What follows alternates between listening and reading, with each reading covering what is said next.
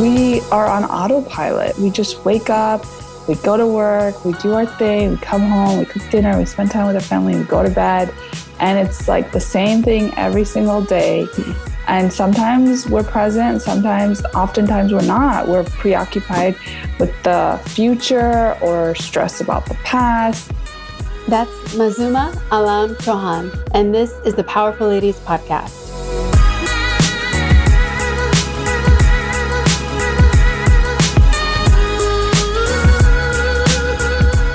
Hey guys, I'm Kara Duffy, a business coach and entrepreneur on a mission to help you live your most extraordinary life by showing you anything is possible.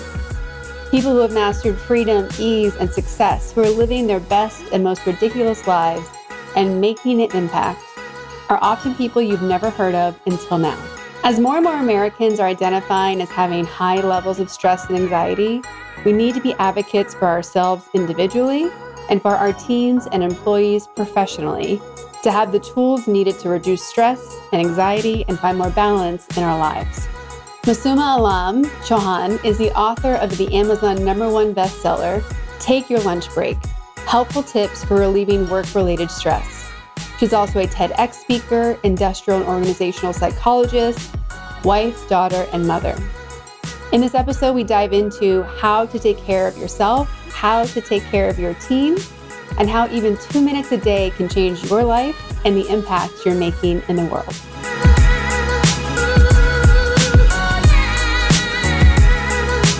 Welcome to the Powerful Ladies Podcast. Oh, thank you so much. Let's tell everyone who you are, where you are in the world, and what you're up to. Yeah, sure. Thank you so much for having me. My name is Mazuma Alam Chauhan, and I am in Buffalo, New York. Sunny Buffalo. Actually, our weather is beautiful right now. It's like low 80s, very comfortable, very nice. I don't mind the snow. That's people always ask, like, how's the weather there in the winter? So snow is great.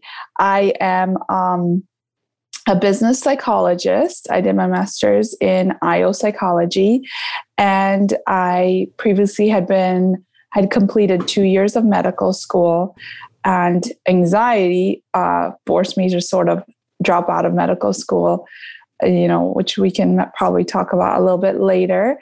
And I just released my first book called Take Your Lunch Break: Helpful Tips for Relieving Work-Related Stress.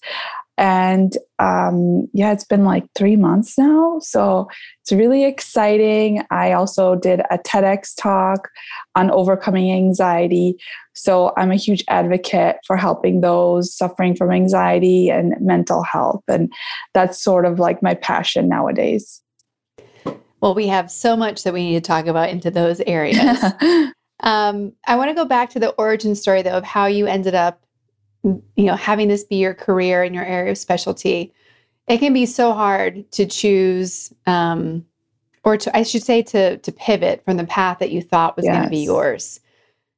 When you decided to stop going to medical school, where was your head at? How are you feeling about yourself? And what made you then pivot into psychology? Yeah.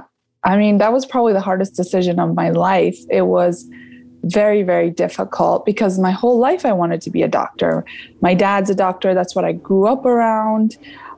It was my dream. And so when my mental health got in the way of that, and it took me a very long time to decide to drop out of something that was affecting my mental health. It was not an easy decision, but ultimately it was the best decision. And now looking back, I am so happy and glad that I chose a different career path that was more suitable for me and my personality and more fulfilling, I would say, in a lot of ways.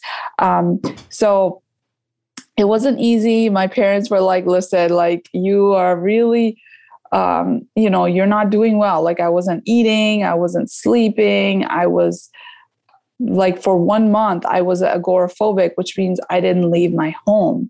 And at that point, when we hit the rock bottom, we realize, okay, something's got to give. Like, I got to change something here. it's not what something's not working. And so I chose, I did my bachelor's in biology and psychology. So I had done a double major, and psychology was also my other passion. And so I sort of like fell back on that, I guess, plan B, I would say. And I went into business psychology because it wasn't clinical psychology, because I am an empath and I sort of take on everyone's pain and feel everything. So I was like, I don't know if I want to do clinical psych because it's just a lot, but business psych seemed something that I could do and something that I could be comfortable and enjoy. And when I started my master's, I was like, wow, I love this. This is so interesting, learning how humans behave in the workplace and how to motivate them and through incentives, et cetera, just like understanding human behavior in the workplace. And honestly, at that time, it felt like the worst thing that was happening to me. But now looking back, it was the best thing that happened to me. And I think a lot of people could probably relate to that in their life. There's moments where we are like, oh my God, like my life is ending, but it ends up being the biggest blessing later on. So that's a good moral of that story that I also remind myself when I'm struggling with something currently. I say, well, maybe actually this is better than what I even had planned. Yeah. And then once you went back into the organizational behavior space, which I also think is so interesting. Yes. Did you automatically see a career path, or was it just an interest that you were following and then it started to spill out kind of ahead of you? Yeah, exactly. I really didn't know what I was going to do with that master's, to be honest. There's a lot of things you can do with it. There's a lot of different fields, consulting or working with, universities or businesses, et cetera. But I just really didn't know. I was following a passion and I was like, okay, you know what? Like, let's just wing it and let's just see where it takes me. And then when anxiety started affecting my work, when I was working at a nonprofit and I was anxious at work, I was anxious about like my deadlines and when I would have to speak to my boss and my performance evaluation and all of these things that were really causing me a lot of stress. I started looking for resources to sort of like lower that stress. And I felt like I really couldn't find anything good out there that was helpful. Obviously, I was in therapy at the time and all that, but I don't know. I'm a researcher, so I research everything. I like to learn about everything. And so I just kept doing so much research. And after my TEDx talk about overcoming anxiety, like that was 10 minutes, I was like, there's so much more I could really say to help people to like give back and to share what I've learned over I had anxiety for about 9 years. So all these things that I've learned and researched, like I want to share this with the world. And so that's why I decided to write a book about it so that I could have this one place where somebody who's struggling just like I was, they could go to this place and find a lot of tools and techniques and tips and tricks and life skills and time management skills and habit building, but as well as stress reduction techniques, like the whole shebang. It's like a very research driven, but also a lot of personal stories. So I tried to make it a little entertaining to read, not like boring.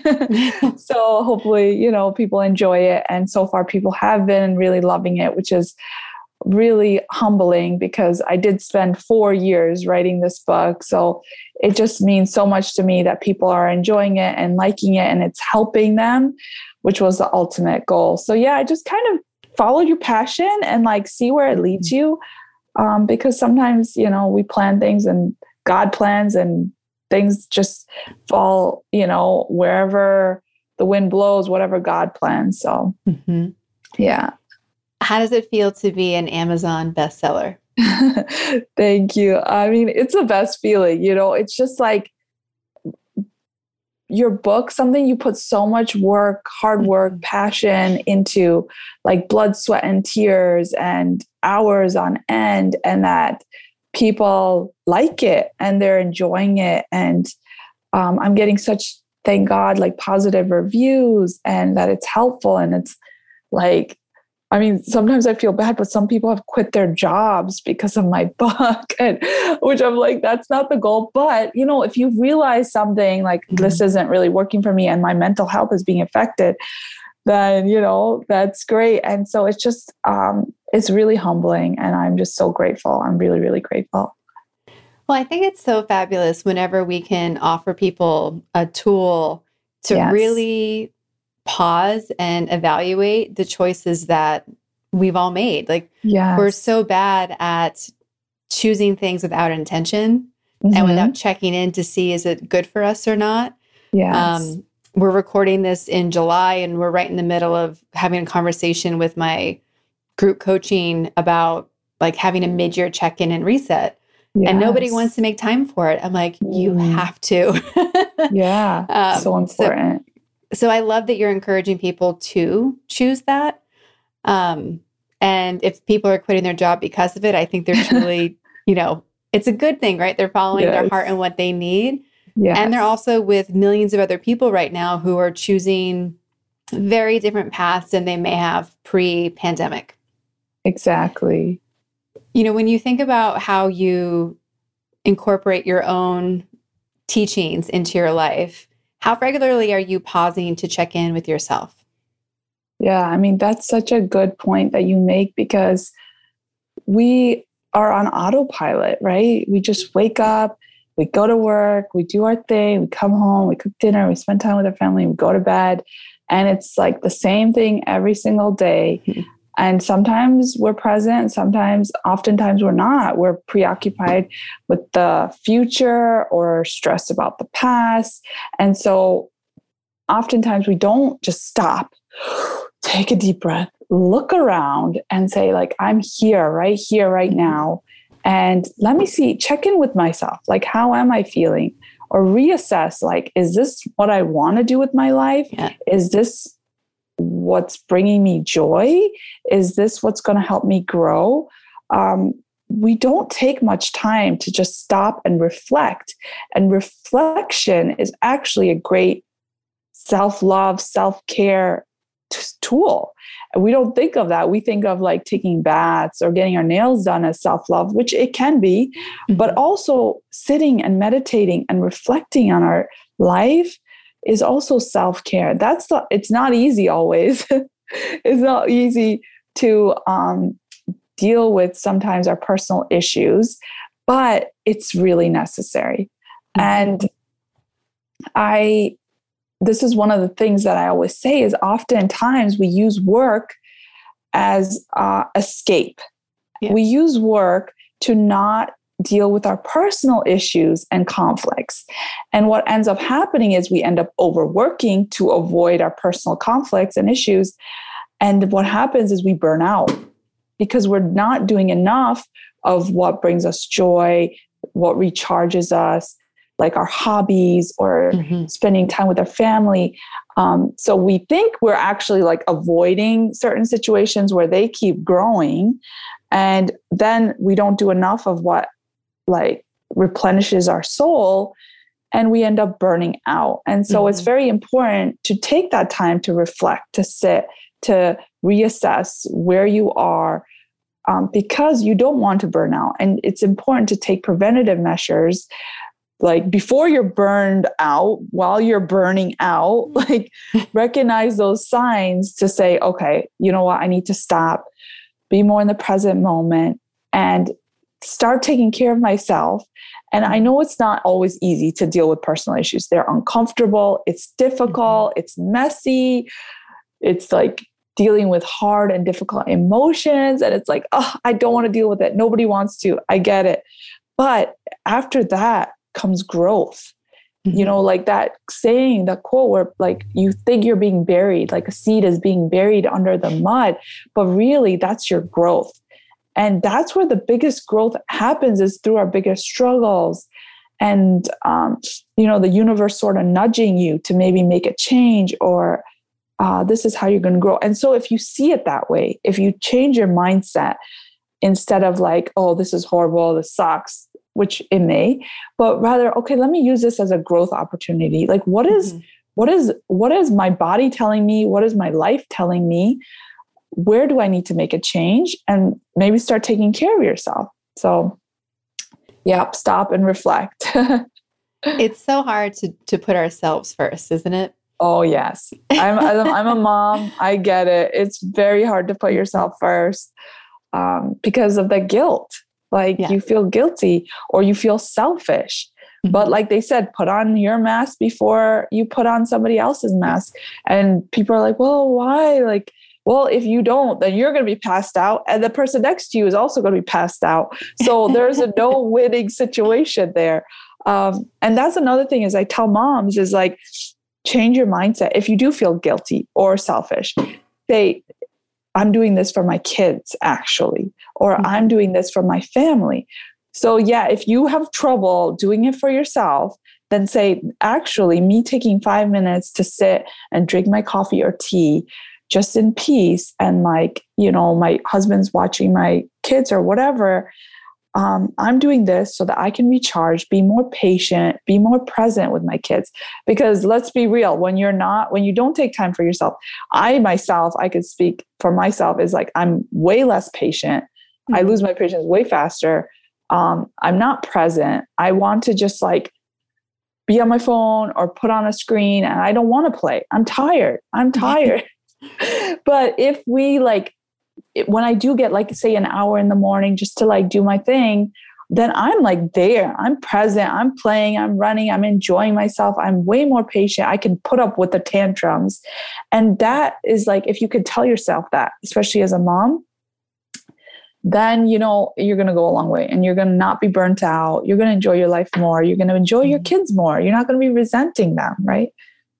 So there's been such a wave of talking about mental health more openly, and talking about how, you know, essentially every human is dealing with anxiety or depression or some other spectrum of mental health at any given time. Mm-hmm.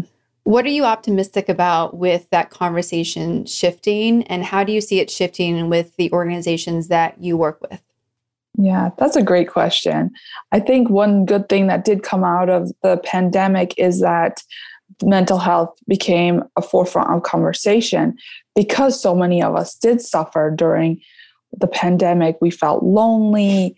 We felt isolated. Anxiety and depression were on the rise, or still on the rise. And it was like, we can't hide this anymore. We can't sweep this under the rug anymore.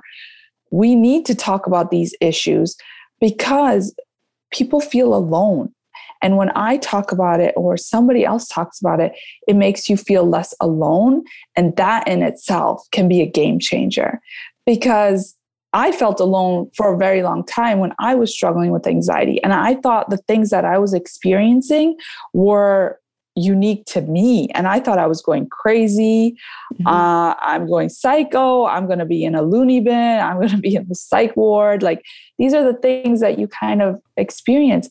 And then when I read the book Dare, which is an amazing book, I highly recommend everybody. It's on Amazon, Dare. I was reading some of the symptoms, especially like depersonalization and derealization, where you feel kind of out of your body, you feel disconnected from reality. I was like, whoa, I'm not the only one that feels this. Like, other people experience this as well. And that was like a pivot moment for me, especially in my recovery journey. And so that's what I'm optimistic about, is that we all feel anxious, and there's different degrees of like anxiety, and, being diagnosed with anxiety is very different than feeling anxious on like, a known trigger. Like, okay, like I have a speech coming up. I feel stressed and anxious about that. That's very normal. However, like anxiety disorder, like you can just be hanging out with your friends, family, and all of a sudden have this like sympathetic response, like that you're going to like lose it. And there's no known trigger. There's nothing that caused it. It just happens. Your alarm just goes off, and it can be very scary. And it's like, that dread and apprehension that rises, and your heart rate is increasing and you're sweating, et cetera. And, so that can be very overwhelming. But the more we talk about it, the more we'll feel less alone. And for instance, like my story, I love to share it because I can give people hope and I can inspire people that, listen, like, I know it's hard and it sucks, but if you put in the work, then you can overcome it. You can come on the other side and live a fulfilling life and live with anxiety in a way that you're not diagnosed with it. You may still feel anxious, and I still do here and there, but you know how to deal with it. You have the tools to sort of breathe with it, sit with it, accept it, allow it, and then it's gone within a minute. So like, if I can just tell anybody out there who's suffering that there is hope, that you can live a great life and do everything that you're even afraid of. Like, I had a fear of flying, driving, fainting, you name it. Like, I would like had all these fears and I overcame all of them. And, you know, I fly all the time. I love flying. I drive all the time. I don't like, it's not an issue. So you can overcome your fears. You can overcome anxiety and be happy and feel joy. And that is like the main message that I want to send out to everybody, is there's hope. How are businesses changing how they address anxiety and how they encourage mental health? Yeah. So I think that's also a great thing a lot of corporations are now addressing, is having like this flexibility of work hours, like the work from home. A lot of people prefer that, actually. And so they're adjusting their models to reflect that, and bringing in, like, I do a lot of corporate speaking and corporate wellness presentations. And so a lot of businesses have been reaching out to me to come to their, to talk to their employees about different tools. A lot of corporations offer like employee assistance programs. So check with your employer to see what mental health resources they provide for you, because sometimes it's not always known. So definitely talk to like your HR departments. And I think that, you know, there's a lot that will go into it. It's not going to be like an easy fix, but really addressing like the core issues of why people are feeling stressed at work. So that may be pay, right? So like that may be being able to, take breaks during the day without feeling guilty. That may start from leadership. So like talking to your leadership, and so that they can model that behavior for their employees. Like, if I see my boss taking a lunch break, I'm more likely to take a lunch break. If I don't, then I'm not going to, because I'm going to be like, well, he's going to judge me, or I'm going to get like, I'm going to be looked on as like, I'm not working or I'm lazy, etc. But if it's encouraged in the workplace to take frequent breaks in the day, to go outside for a little walk, even if it's walking meeting, to take a break in the day. And if I see the leaders doing that, then I'm more likely to do it. If the leaders stop sending emails at like 5 a.m. and at 8 p.m., then I will feel more okay with sticking within the 9 to 5 hours, right? So honestly, it really does start with leadership. And hopefully that's my second book, fingers crossed, is, a book about what leaders and bosses can do to lower stress at work, especially for their employees, and create a more thriving environment for their employees. So yeah, there's only so much an employee can do. And I think that people should advocate for themselves. They should talk to their bosses. That's also very not easy to do that. But if you can get to a place where you feel comfortable to talk to your boss about the issues that you're having, or, your needs, you may be surprised, because if you think about it, the other person sitting across from you is also human. We also forget that, like, our bosses are humans, and they also have feelings, have stress. Actually, managers and bosses have probably the most stress, because they're dealing with bosses above them and then their employees that they're managing. So they may actually relate to you in more ways than you think. So if you really have like a good heart to heart, like human to human connection, conversation, like, listen, this is what I'm experiencing. Here are some of the things that, if you come with facts, like, I've done this, and this is my solution or proposition. Like, say, you need to pick up your kid at daycare. Like, is it okay if I work an hour earlier and leave an hour earlier? so that I could pick up my kid. Like maybe your boss may be flexible in that and you may be surprised, but we're always so afraid to have these difficult conversations that if you don't ask, the answer is always no, right? So yeah, just step outside your comfort zone a little bit and talk to your bosses. They're humans too.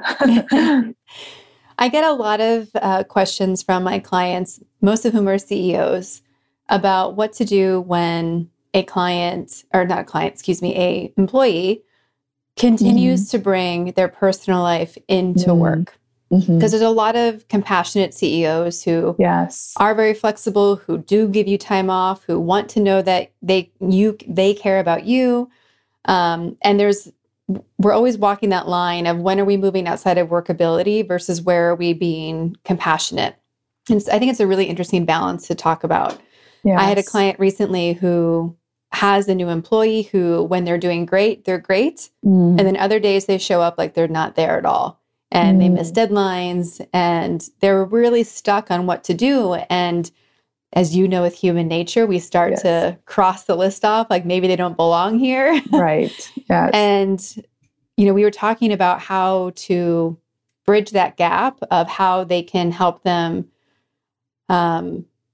decide what to bring or not bring to work and when to turn it off and when not to and what was appropriate. And I think there's a lot of gray area right now about what's appropriate for discussing at work because we want to take care of our people, but we also need to be focused on getting the job done. Yes. So what is your advice in that space? Oh yeah, that's a very good question. I mean, this is like, I to be honest, there's no straight answer, but it's a good discussion point. So I think it's very difficult, especially as a CEO, because there's a job that needs to get done, right? At the end of the day. But we're not robots, we're humans. So we unfortunately do bring personal life into work oftentimes.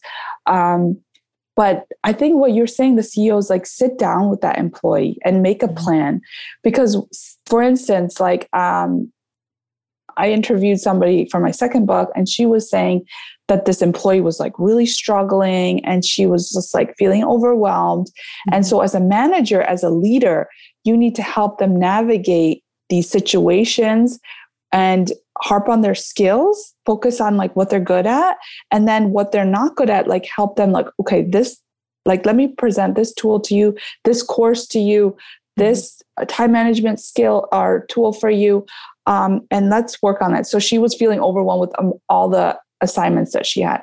And so the manager brought her in and taught her like how to prioritize her tasks, how to sort of make a list, and then what tasks to say no to.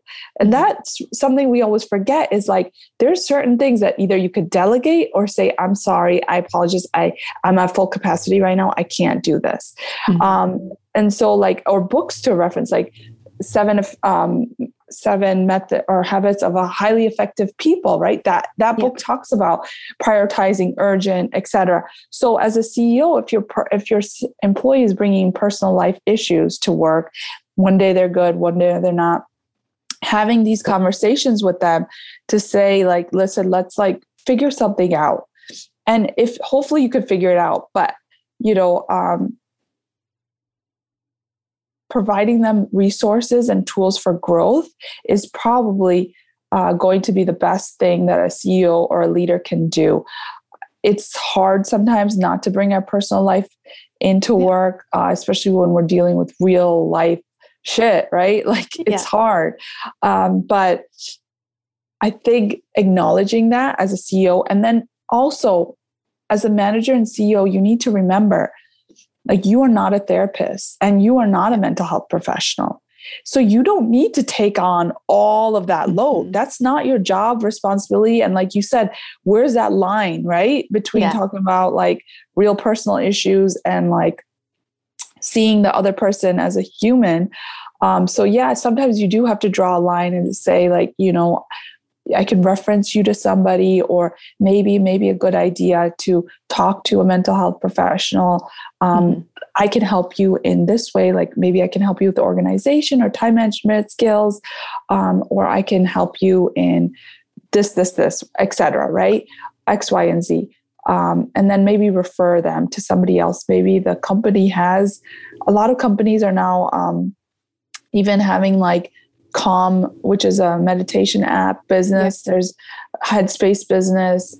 Maybe have those kind of resources for your employees, or give them time in the day. Like, hey, 10 minutes, go meditate. Yeah. You know, take your, like you have 15-minute worry time. You have 15 minutes in the day, set the timer. That's the only time you have to worry. Worry all you want. Write it down, journal, get it out of your head onto the paper. That's really helpful, by the way, when you have like these like racing thoughts, to just write them, because it gets it out of your head and like releases that. And then, you know, then we got to get back to work.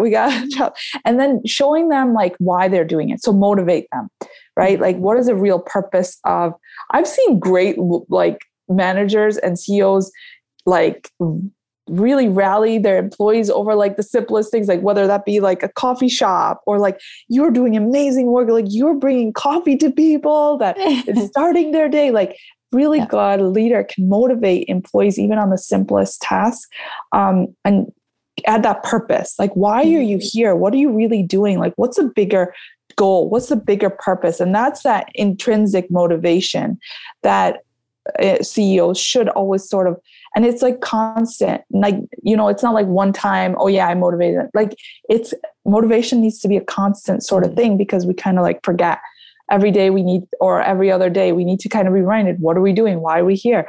What's the purpose? And so that would be good. Like, you know, I'm here for you, like one-on-one, but here's how I'm going to help you through this. Let's get through it together. And then, you know, you got this, like, here's your motivation speech, and then let's get back to work kind of situation.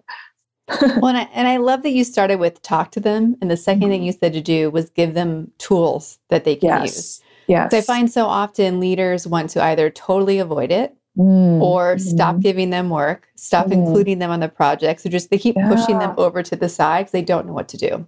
Right. Yes. So or they true. volunteer to take their work back. And I'm like, well, that's not going to help anyone because you don't have time either.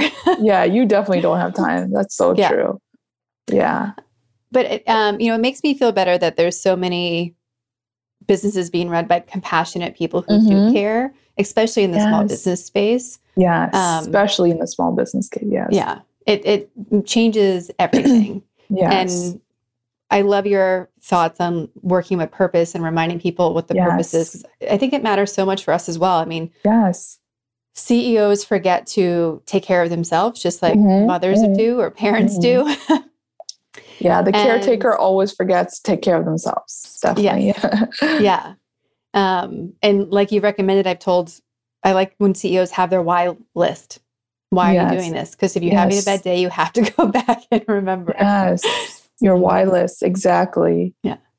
How are you incorporating what you know about mental health and anxiety and living a more balanced life into how you're raising your children? Oh, I love this question. This is great, because I thought that there's like a separation. And what I found is actually I can include my kids on a lot of these tools for stress reduction. For instance, there's a book called Alpha Breaths by Chris Willard. He actually gave me a early praise quote that's on the back of my book. He's written like 15 books. He's amazing, like world-renowned mindfulness coach. And he has this book, Alpha Breaths, which is amazing. And it basically has different sort of breathing for kids, like the lion's breath, right? And like the alligator breath and all. And my kids love it because it's animals. Rayan, my son, loves animals. And then it's like breathing like in a fun way. So we do this breath work together. And then we do like cosmic yoga together, where we put it on YouTube. You can literally Google for free, cosmic yoga. It's for kids. And we do yoga together. And then we color together, which is also a great stress reduction technique. I have my coloring books. They have their coloring books. Any like tactile activities, like gardening, anything that where you're using your hands, cooking, coloring. Like you can include your kids on all that and they love it. They love being a part of your life. They don't always need to have like all these special toys, etc.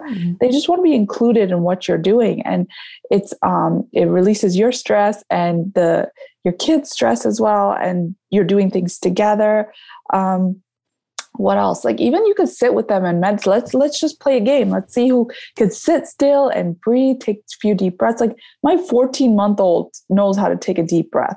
And when my son is having a tantrum, like she will be like, like she guides him through it. And that's what I'm saying. It's never too early to start this stuff.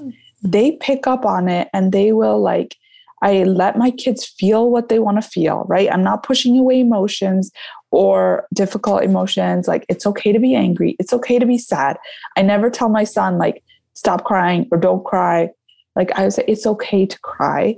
You know, I'm going to be here with you and like hug him, get on his level, breathe with him. Like I breathe and then he copies me. And letting them just be humans because I think growing up, like, you know, unfortunately, that's just how our parents were raised. It was like, don't cry, suck it up, all is good, keep on moving. But unfortunately, now we have a very difficult time dealing with difficult emotions because we don't know how and because we never were allowed to. And now we avoid it. We avoid uncomfortable situations, difficult emotions. We don't know how to deal with it. We develop anxiety and depression because it's just too much for us. We push it down. So I'm really trying to like foster an environment where all emotions are allowed and involve them in like running, right? Like we can exercise, we can play together, we can run around outside. Like working out is a great stress reduction technique, and eating healthy, like you want to like cut like cucumbers with me and things like that. So you could definitely involve your kids because parents, we have no time, right? Like a lot of parents to me are like, I don't have time to work out. I don't have time to sit and meditate. I don't have time for yoga. Then I say, include your kids in it. Even if it's 10 minutes, even 5 minutes, whatever it is, take it and just include them in it because this will also build these healthy stress reduction techniques for your kids as well. So they'll know what to do when they get older and how to deal with these difficult emotions. So I love that you're talking about how we can do it in 5 minutes. I love that you're talking about including kids. I had the honor to take a psychotherapeutic yoga teacher training class. Oh, nice. I highly recommend it. It's like the only one in the US right now based out of Dallas. They do it remote. That's awesome. It's psychologists, neuroscientists, and yogis came together to make an intensive course that braids it all together. It was so fascinating. Someone not being a psychologist, getting to see into that and learn the neuroscience, and then just come away with so many techniques that I was shocked how quickly I was using it with clients. Like every class I'd come out of in the weekends, it'd be using it that week. And it can be so simple, right? Like we make meditation or yoga, like we make them these big things that we have to set aside all this time for. And that's what makes me happy too, I regularly use the Peloton app for working out. And they're like, 5 minutes is fine. It counts. If you did 5 minutes, it counts. Yes. So true. So true. We're so extreme often in what we consider like good enough or done or not done.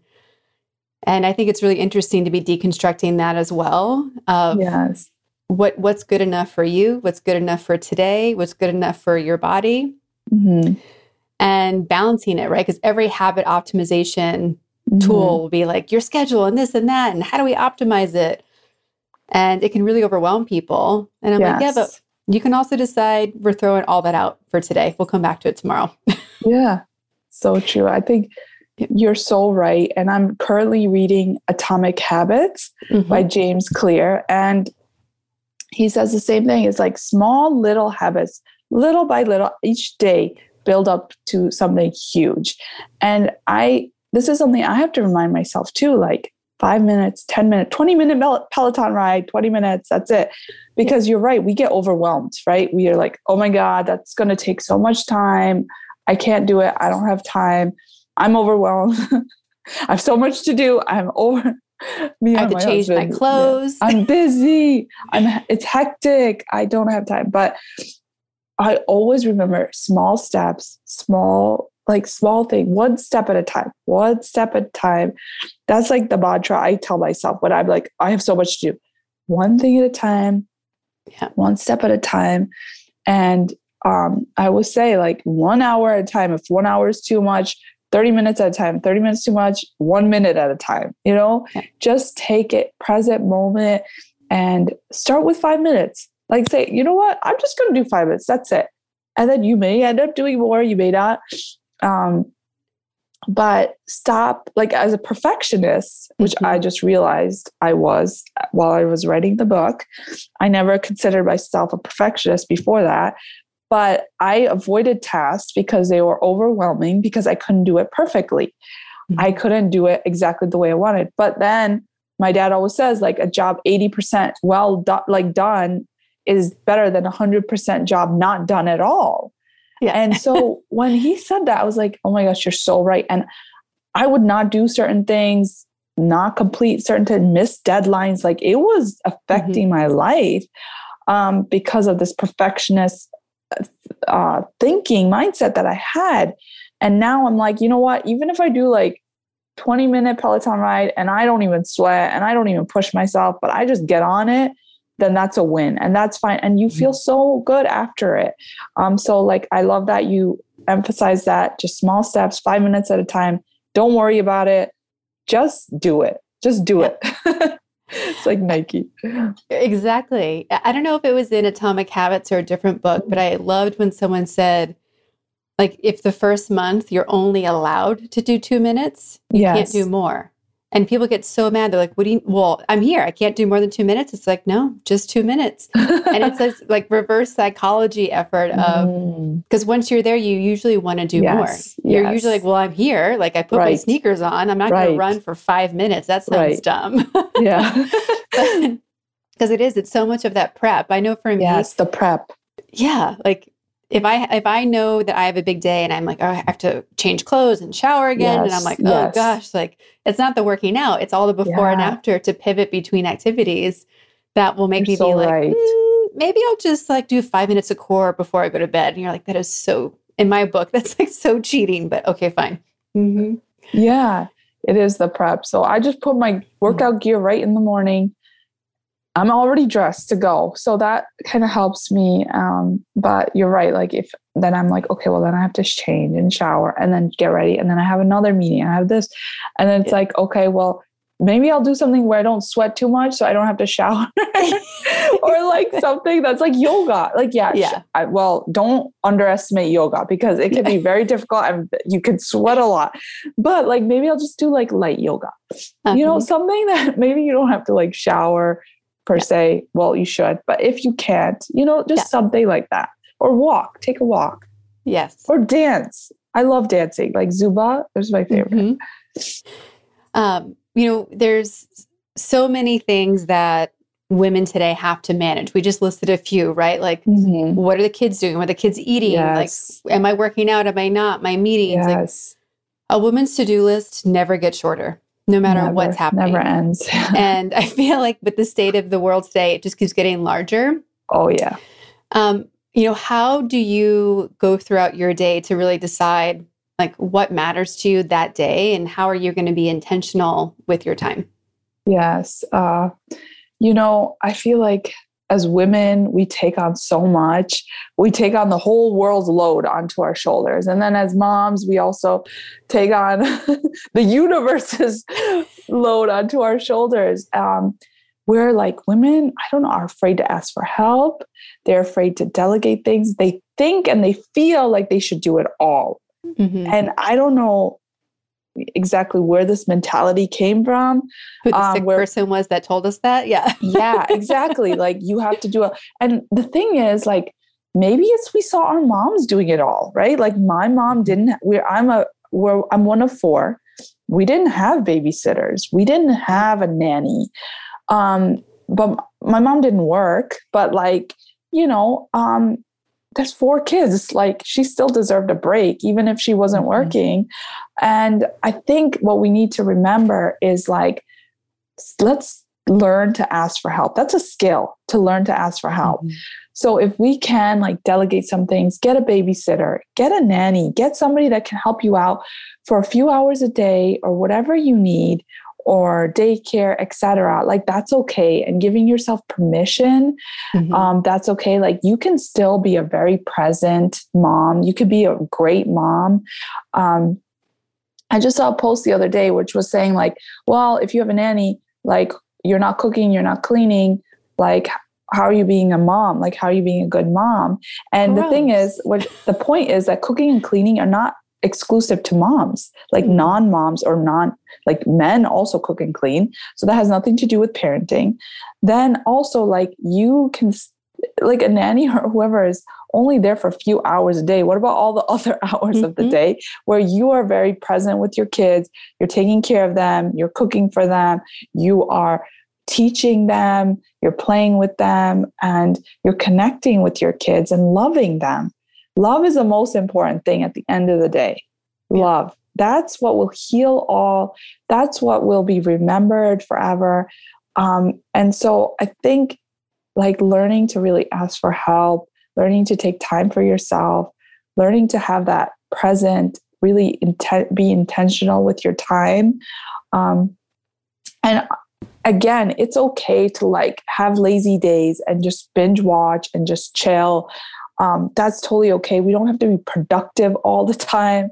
Sometimes we need to rest, and rest can look very different for a lot of different people. So whatever that looks like for you, take that time to rest, recharge, and just replenish your soul so you can get back to 100%, fill your tank, and then keep on keeping on, The title of this podcast being Powerful Ladies can be controversial for some people.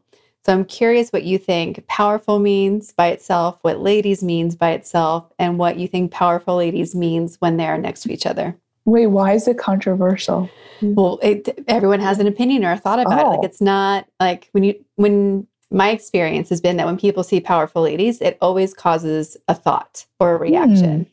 Interesting. And I've had people say, why just ladies, or why ladies and not women, or why not powerful humans? And there's lots of opinions. So I think it's really interesting to ask, what do those words mean to you? And do they change when they're together? That's interesting you say that, because I feel like people are a little bit nitpicky nowadays where, empowerment, by the way, like that recently too, maybe not recently, but like when people like empowering women, well, women are already empowered. So it's like, okay. Or powerful women. Well, women are already powerful. I don't know. I love the title. I think it's great. I think we are powerful ladies. We're powerful women. Whether it's ladies or women, it doesn't really matter to me. I think it has the same meaning. I think it's beautiful that you highlight all these women who are doing amazing things and showcasing like how powerful we really are. Yeah, I love the title. I have nothing bad to say about it. More props to you. I think women are powerful. We give birth. Let's be real. Like, are you serious? Yeah. That is in itself is like one of the most intense, powerful moments that a human experiences. So who are powerful women in your life that have inspired you, supported you, and guided you along your way? Well, I have to say my mom. Let's be real. Like she is the real OG. She's like so amazing. 4 kids, went through, had a stillborn birth, had a miscarriage. So really 6 pregnancies. She raised us all, and with like love and compassion, and really let us fly, like let us do things for our education, let us go. And my mom is like, she's like, what do they call it? Like a helicopter mom, like a helicopter parent, where she's a warrior. She's also a warrior, but like warrior. And she just like but she let us go, even though for her, like she would cry a lot and we didn't know this, but like she would be so stressed out about it. And still to this day, like I have my own kids. Like she calls me multiple times a day. Like she keeps in touch with all four of us. And she just is so caring and loving. And I think seeing like how you can be powerful, but still kind and compassionate and loving. And you can still impact so many people, whether you work or you don't work. You could still be super smart, like my mom, and intelligent, and whether she doesn't work, but like she still has such a huge impact on people that she runs into, and like, supports, and all her children. So I think like that to me is really beautiful. Somebody who can be kind and compassionate and still like leave a positive impact on this world. Yeah. It's, powerful ladies know that they certainly have not gotten here by themselves. Right. And we can't function on a day-to-day basis by ourselves either. In a healthy way. We certainly can, through stress and anxiety, and that's okay in I say sprints, but in the long term, it's so different having a support system.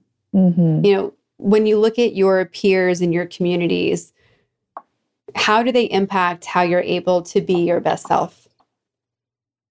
I think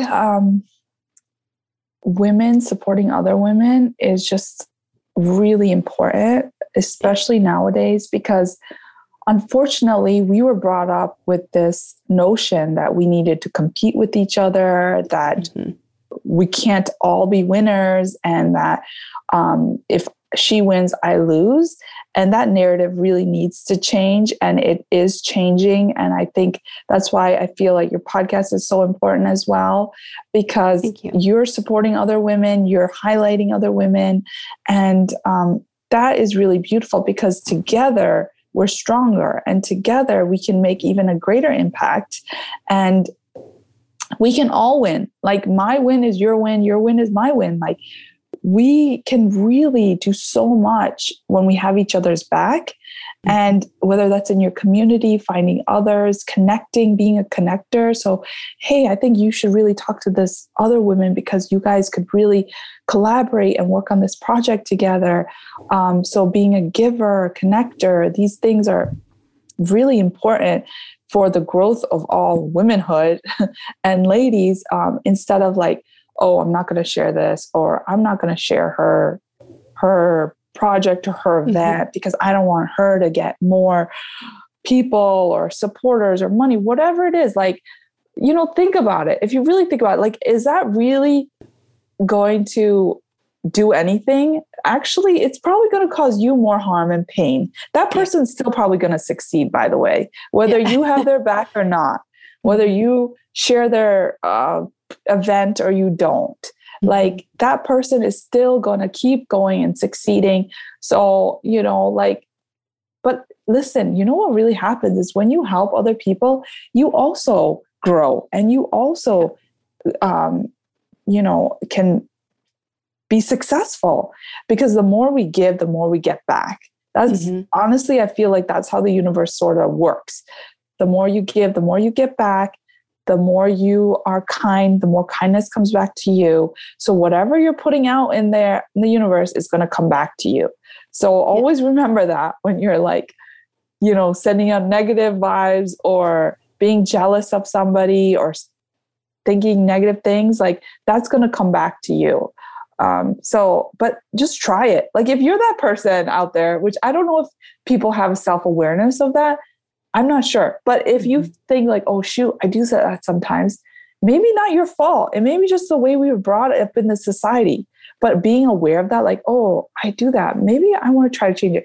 If you start supporting people, start being kind, start like helping other ladies out, you will see the results. Trust me, just try it out. You will see more will come back to you. And I swear by that. So I totally agree. Yeah, there's plenty of room for everyone to be sharing their gifts and what makes them special and being a contribution. And we need everyone doing that work because there's so many things in the world to fix and tackle and make better and improve. And just you feel the difference when you're in a room full of people who are in alignment, either with their purpose or choosing things intentionally versus those who aren't. Yeah, and exactly. I'm very clear what room I want to be in as much as possible. Yeah, exactly. It's just, it comes back. So, the more you give, the more you'll get back, for sure. Yeah. So for everyone who wants to support you, reach out to you, work with you, find your book, where can they do all of those things? You can visit my website. It's www.massoma.com. You can find my book on Amazon. It's called Take Your Lunch Break. You can connect with me on Instagram, which is also at Massoma, Massomaa. And I'm on LinkedIn. I'm on TikTok. I don't know what else. Yeah, Facebook, whatever.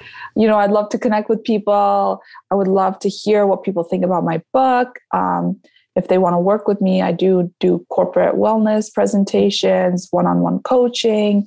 And, I would love to talk to everybody who's interested. Love that. We also ask everyone on the podcast where they put themselves in the Powerful Lady scale. If 0 is average everyday human and 10 is the most powerful lady you can imagine, where would you put yourself today and where would you put yourself on average? You know what? I'm going to say 10. I know that's like, what? Okay, ambitious. Because I truly believe that when you believe in yourself and that you are proud of yourself and confident, you will be that. So what you believe is what you become.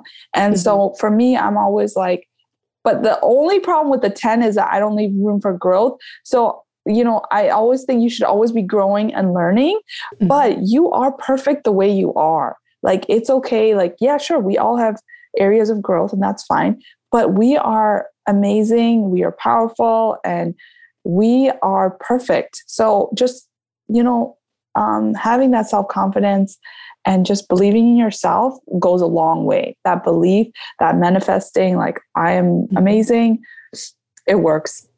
It does. I had a guest on recently who now keeps a to-do list and a to-manifest list. Yes. The to-do list she knows how to solve. The manifest she doesn't, but she writes it down anyway. And I'm like, I love that. I know. I love it. It's like, you just gotta believe in yourself and like having a focus of where you want to go or what you want to do. And when you think that can happen, your whole world, your lens, you start focusing on that goal and start finding things in your life that affirm that belief. So if I believe I'm amazing, like, my brain will try to prove that. It's called confirmation bias. And so it will find things like, oh yeah, there, look, you're amazing. Look. And so like that positive self-talk is literally the number one thing you can do to increase your happiness. Yeah. And so that's something I've been really working on lately. And I'm not trying to sound cocky or like arrogant when I say that. It's more about, hopefully it sounds more like confident. Self-love, right? Yeah, self-love. There you go. There's nothing wrong with being confident. And as women, we're always like, oh, well, you don't want to be too confident. You can look off as like arrogant or boss bitch or whatever, or like a bit. But like, no. It's okay to love yourself. It's okay to be proud of yourself. Yeah. Like, it is. You go, girl. Go for it. Exactly. This year, we've also been asking every guest, what do they need? What's on your wish list? This is a powerful community with lots of resources and connectors and gifters and all the things. So what's something that you are looking for? Oh, wow. That's great. I love that. What do I need? Well, reviews on Amazon would be really helpful. That really helps authors increase their visibility and credibility. If anybody's interested in my services, like me coming to your workplace to do a presentation, that would be great. You can email me at massoma.alam@gmail.com or check out my website. And just anybody who wants to chat, about mental health, workplace wellness. I love having deep, meaningful conversations like we had today. This was really replenishing. I think these meaningful conversations are important. And if anybody just wants to chat, I love that. Amazing. Well, this has also been very filling for me as well. I do the podcast. Thank you. 99% selfishly, to hang out with amazing people like you and have great conversations. It just so happens that everyone else gets to listen in too. Yeah. But it's been such a pleasure to talk to you today. I'm excited to have more people reading your book. I'm excited for them to see your TED Talk, especially with its fun name. I was not expecting it to include spaghetti. Yes. Yeah, it's on YouTube, Go Spaghetti, which is another great tool for kids too, by the way. You can use that with kids. Perfect. But yeah, it's such a pleasure to meet you and know that you are up to great things in the world and you are making the impact in your corner so that those of us who aren't in Buffalo can relax knowing we got a Powerful Lady in Buffalo, guys. Thank you. Thank you so much. It was such a pleasure to be on the show and talk to you as well. You're awesome. Thank you so much.